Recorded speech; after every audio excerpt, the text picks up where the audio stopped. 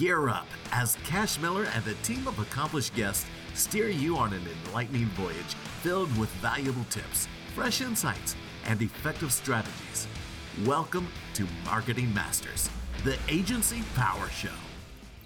Hello, everyone. This is Cash Miller. I'm the host of Marketing Masters, CEO of Titan Digital. Today, I've got Tim Fullerton of Fullerton Strategies. We're going to be talking about changes with Twitter, X, whatever you want to call it, and also how different social media platforms are really kind of trying to compete, because you've got like threads have come out through Instagram / Meta, Facebook, but the kind of traction it's actually getting. What's really changed about Twitter because of Musk taking over. So this is going to be a little different than our normal episodes, where we'll focus on a topic, because, social platforms are, they vary. And, when things, dramatic changes happen, as an advertiser, you got to really take that into account. Tim, it's great to have you on. Tell us a little bit about, you, your agency, but also your background, because your background's really interesting. Well, thanks, Cash, for having me on. It's exciting to be here.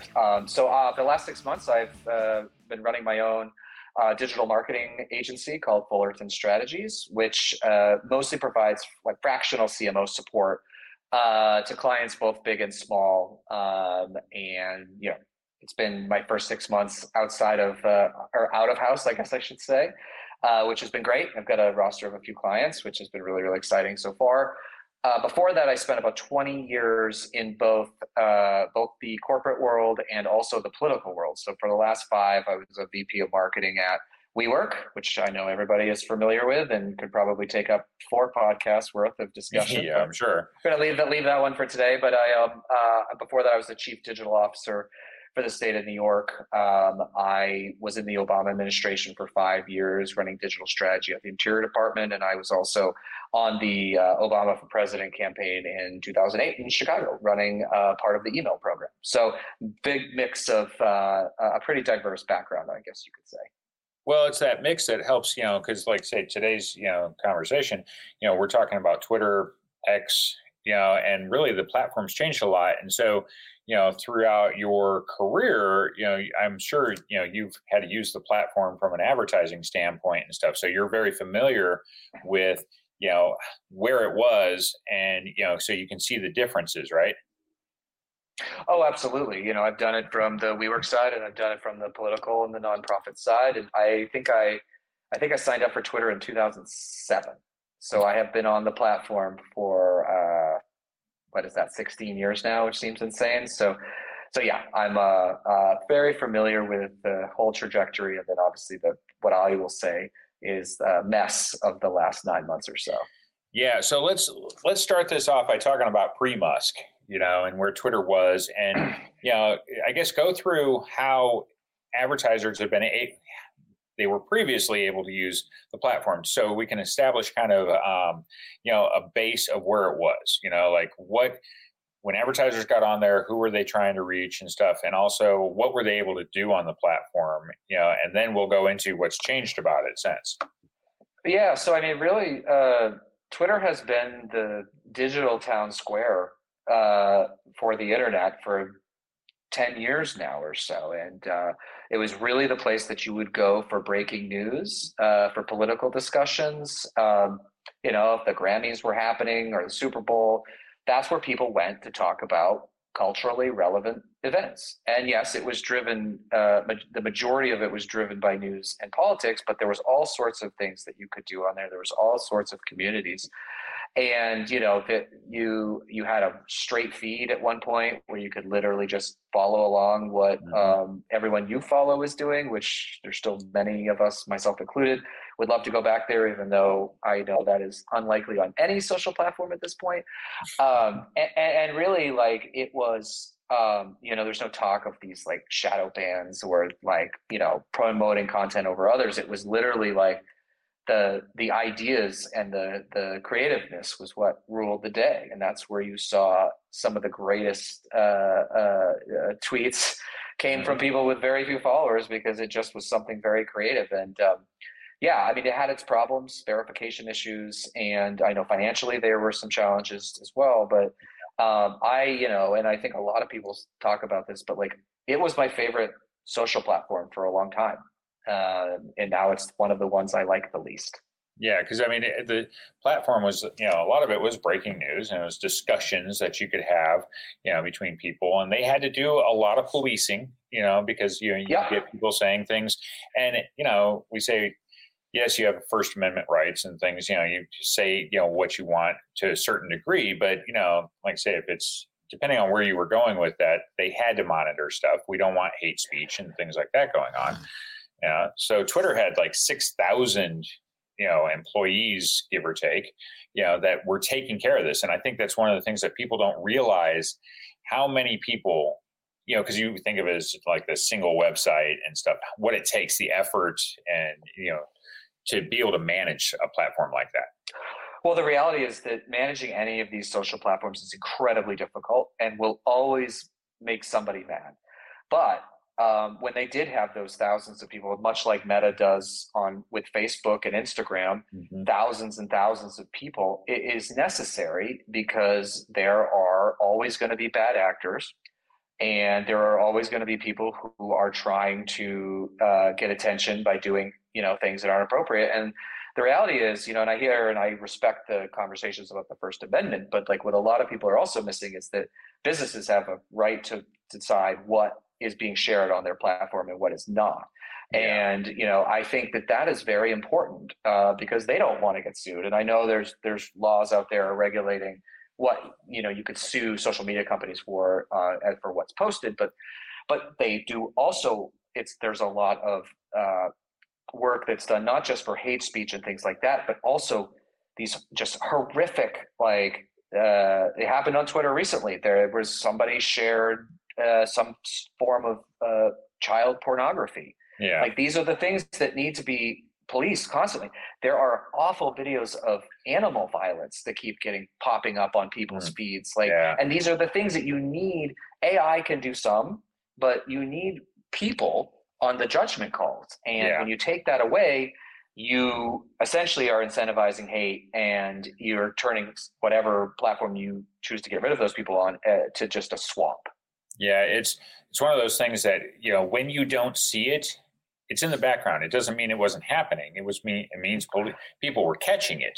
And then suddenly, when it's not getting caught and you see it, then of course the uproar, comes along, with that kind of thing. And we say, well, why are we seeing this? Advertisers, for a long time has been the issue, whether you're on, it could be a mainstream TV network, but like YouTube's had a lot of problems, of ads being shown on channels that the advertiser, deemed inappropriate, and they don't want to be associated with. And often people will associate an ad with that. They're watching it, or it showed up in their feed, and then you suddenly have this brand. Right. Yeah, it's a monster problem, and it continues to be a problem. YouTube/Google continues to struggle with this. And, I think that for the most part, they do their best, but, they've made some decisions where they're deciding to allow any political speech, whether even if it's misinformation or talk about January 6th, to go up, because we're in an election year. And I think that, it's a really difficult call. But it just shows the importance of content moderation. Like, you have to have content moderation, or everybody will end up where really Twitter is now.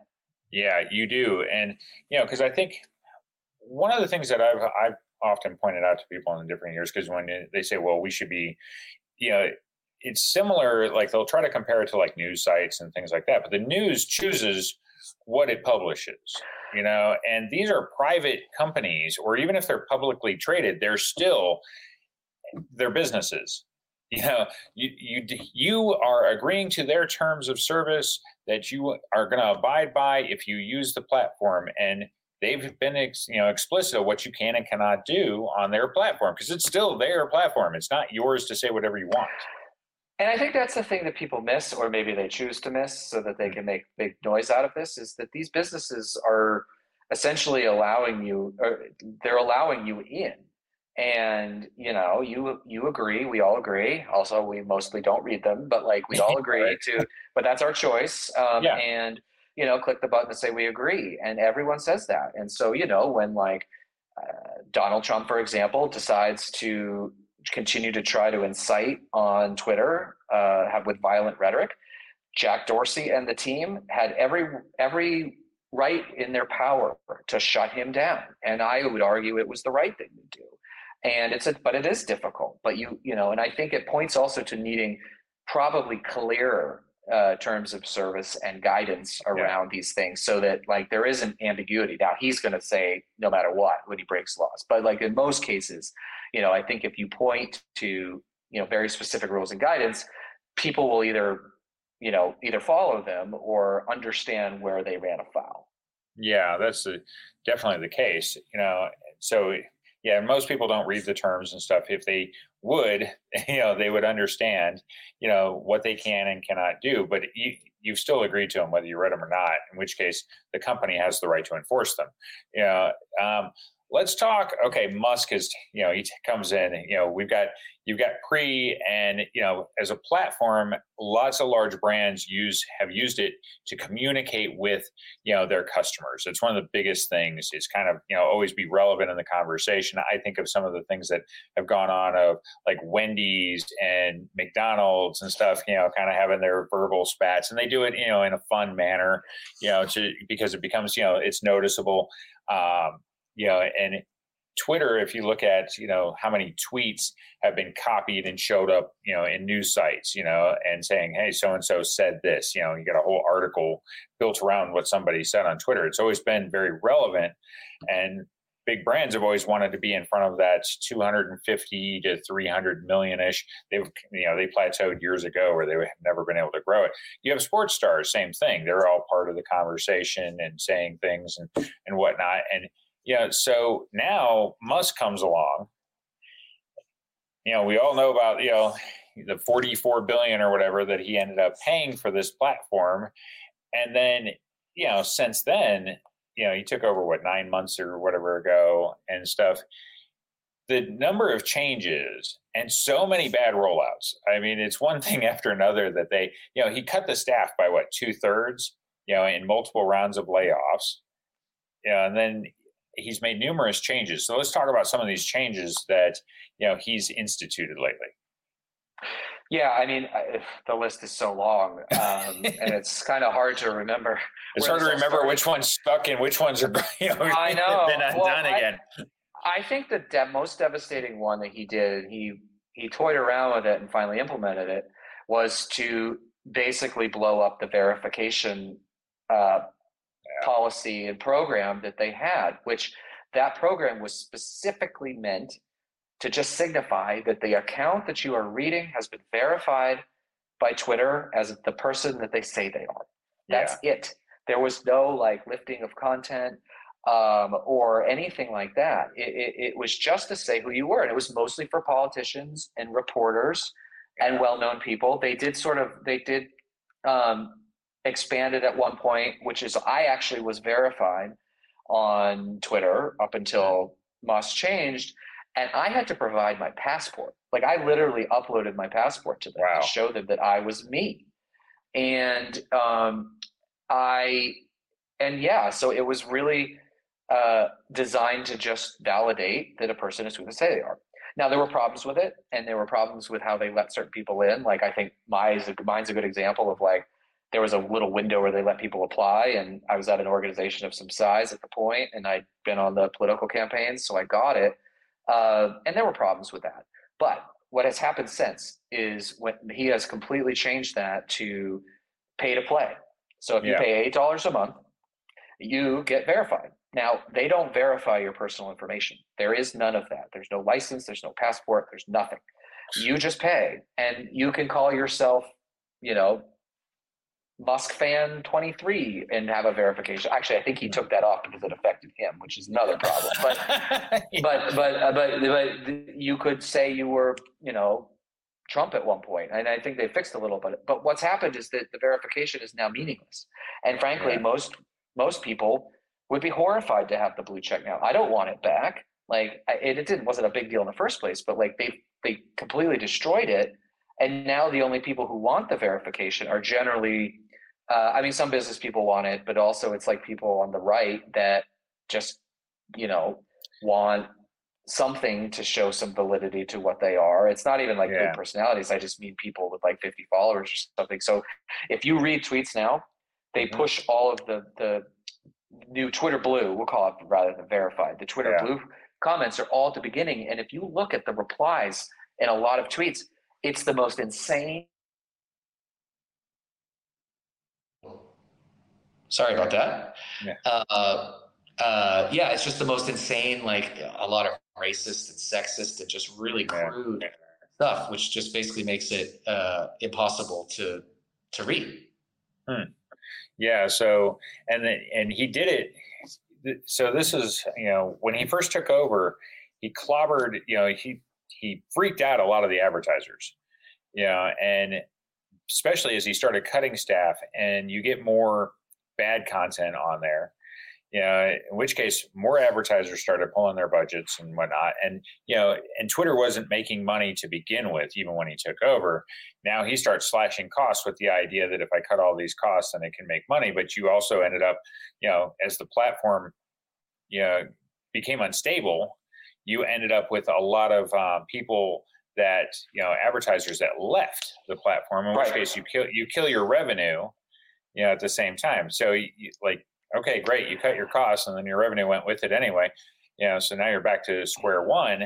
Yet now, and that's why like the blue check marks came along. Okay, I could charge for this, and we can do these verifications. And then it was, hey, the system's rolled out. No, it's not working correctly. Now it's back. There's been a lot of stops and starts, with it, for different programs they've rolled out. Yeah, I mean, it's been chaos. I mean, I think that's the easiest way to say it. At first, he came in and he laid off 2/3 of the team, pretty much all of the product managers, some of those engineers.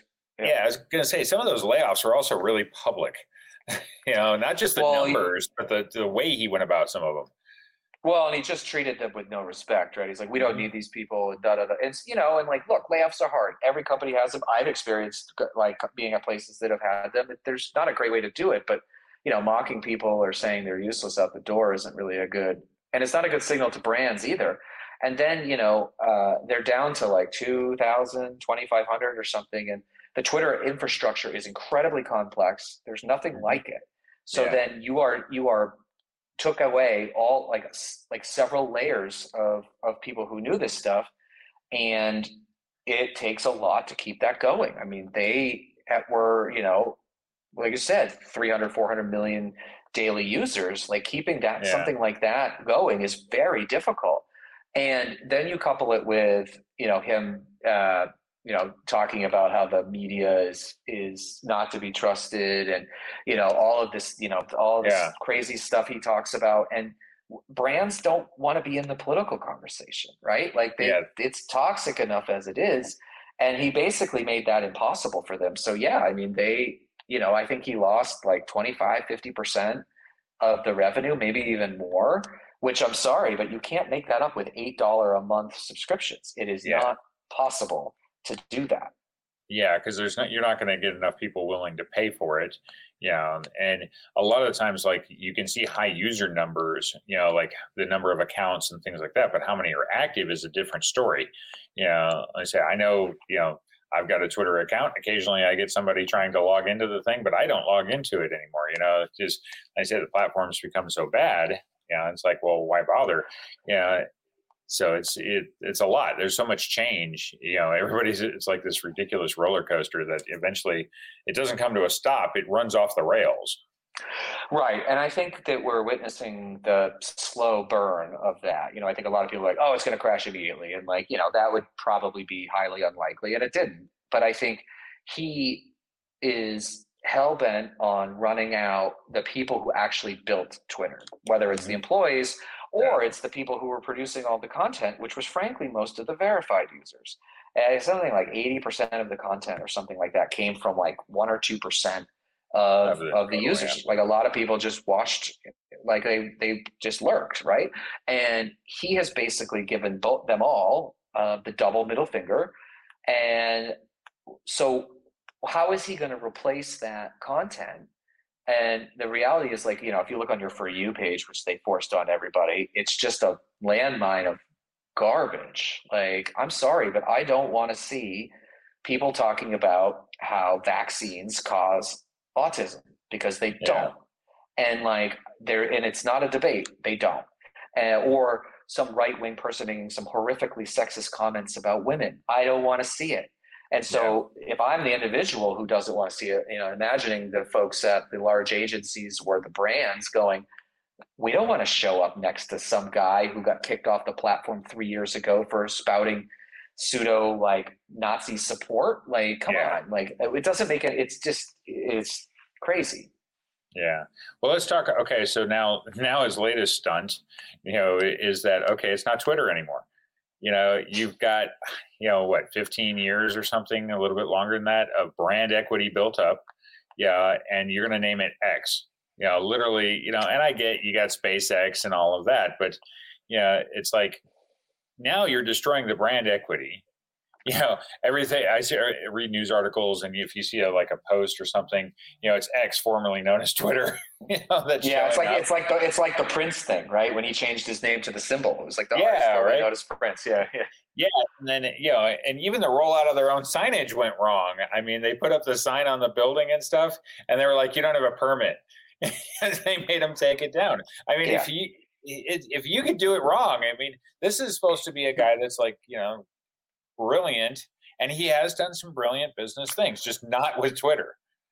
Well, and I think that I don't think I've ever seen, outside of somebody who's committed a horrific crime or something, I don't think I've seen somebody torpedo their personal brand as fast as Elon Musk has. And I think that the trouble for him with that is that when people really start to look at SpaceX and Tesla in particular, not so much PayPal, but those two, he bought those from people. Everyone sort of assumed that he started those companies from scratch. And the reality is that he didn't. And so now all of a sudden you've got him, at the reins here on a completely different business model, right? He's not selling cars, and he's not selling government contracts for space. He is dealing directly with the public. And I think it's showing that, he is brilliant in many ways. Like Tesla, what they were able to do is incredible. Like, you can't take that away from them. SpaceX, it's the same. But now that he is solely in charge and unraveling things over on Twitter, you've got to question his business acumen in at least certain areas. And I think he is not equipped to run a social media platform. He's never done it before. And the other problem is that he only has people around him who say yes. And I think that is a big problem for many execs, certainly not just him. But there's nobody there to push back. He's got these advisors like this David Marks and Jason Calacanis and these people who just pump what he's saying, even though they were saying completely opposite things before he was in there. And so it's just an echo chamber. So he's not even getting the right advice because frankly, he doesn't want it. Yeah, no, he does have a tendency of a bit of a God complex, and thinking that he knows better than everybody else. So yes, he surrounds himself with a bunch of yes men and people that will do whatever he wants because he's accumulated a lot of his own power and whatnot, and he has been successful with his other businesses. What do you think is his ultimate motivation of because it seemed like when he first bought Twitter, first it was like, I'll buy it, I'll fix it. Then it's no, I don't want it. And then, okay, well, fine, I'll buy it because I don't have a choice now. So what do you think the end game for Twitter is? Well, I think that, you hit something really important there that people seem to forget is that he tried to back out of this deal. He kind of got into it in the very Elon way, right? Twitter should have let him too. I know. Well, I mean, if I'm the Twitter board, you have to accept that deal, right? Because that company wasn't worth $44 billion. Yeah, no way. So they kind of were stuck with it. And, I think he thought he could just, snap his fingers and have it magically and turn it around. And he's realized how difficult it is. And I think what's going to happen and is happening now is that he is creating a self-contained ecosystem to feed his ego and drive, basically create the biggest Elon fanboy network that's out there. He doesn't want people like me there. And I have, I have 18,000 followers. It's not a lot, but it's it's a, decent size. he doesn't want me there. He doesn't want the reporters there. He Yeah. doesn't want celebs there. Well, certain celebs. So it's like, who are you building for? And it just kind of seems like right now he's just like, I just want to play toy that will just like feed me, like, give me affirmation and tell me how wonderful I am. And you know what? I've sunk $44 billion in this, but guess what? I still have 200. So it doesn't really matter to me. Yeah. And I think that it feels like that's going, and maybe he dumps it at some point. I don't think anybody would buy it. Yeah. Yeah. What's he, if anybody, nobody would pay anywhere near what he paid. So that might not be enough, if anybody's even.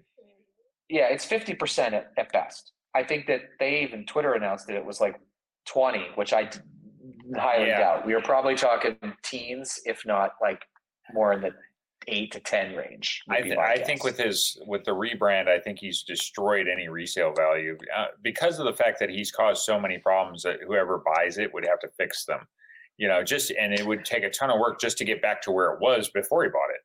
I don't think that a large company like SoftBank or something might be willing to do it, knowing that it's become this huge turnaround thing that, that it's probably not worth risking that kind of money. Well, the problem is that the people that he's boosting on this platform are not the people that brands want to be in front of for the most part. And so you're right. Like, you would have to buy it on the cheap, change it back to Twitter.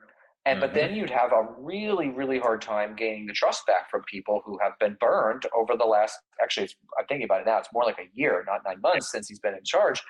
And it's just going to be a really difficult thing, I think, to do. And that's why I kind of feel like he's in this world where he's like, well, I'm just gonna make this the thing, an echo chamber, and get revenue off of that world, and shrink this thing down to enough that maybe I can eke out a profit or break even. But like, I mean, he's certainly going to save some server costs because there's going to be far less people on there. So I can see it cost some cuts there, but like, it's really a mystery. It doesn't, from a business perspective, it doesn't make sense. Yeah, it's a slow motion implosion, piece by piece. So let's talk alternatives, because, Threads came out and it, of course, came out hot, but it's slowing down now.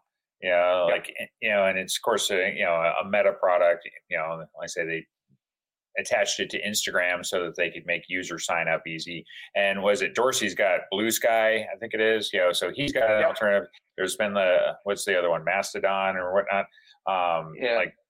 So there's some alternatives where the platforms are designed in a similar fashion. Do we see people adopting those platforms? Which one might stand out and stuff? Because obviously Dorsey built Twitter, or was one of the co-owners and such. So can he get traction? But even Twitter wasn't making money. So what he's running it. So there's with these competitors, and I've been on all of them, and a couple others are Post, which is what I actually really like, and Spoutable, which is mostly for progressives, but is a pretty close Twitter clone. But here, the problem that I've seen with both those guys and then also with Threads from Meta, on the smaller guys who came out first, the problem's been capacity. They, I think, have all probably come out too early because they saw the opportunity, but they couldn't scale because they were new platforms, and it's a huge engineering feat to be able to compete with Twitter. So they all did that, and then there were wait lists. And look, like, the attention span of people is minuscule. So if you're, if you can't be out, like, it honestly would be better to wait, because you'll have your moment, and like, there's going to be one moment that's going to be huge. And if you aren't ready for it, it's going to be a struggle. And I think that's what we've seen with these guys. And then the flip on Meta, or Meta's Threads, they had the capacity and they were hugely successful out of the gate, right? Like, it was like 100 million users in like 3 days or something, like 3 days, like nothing, no app had ever been downloaded at that rate, like nothing.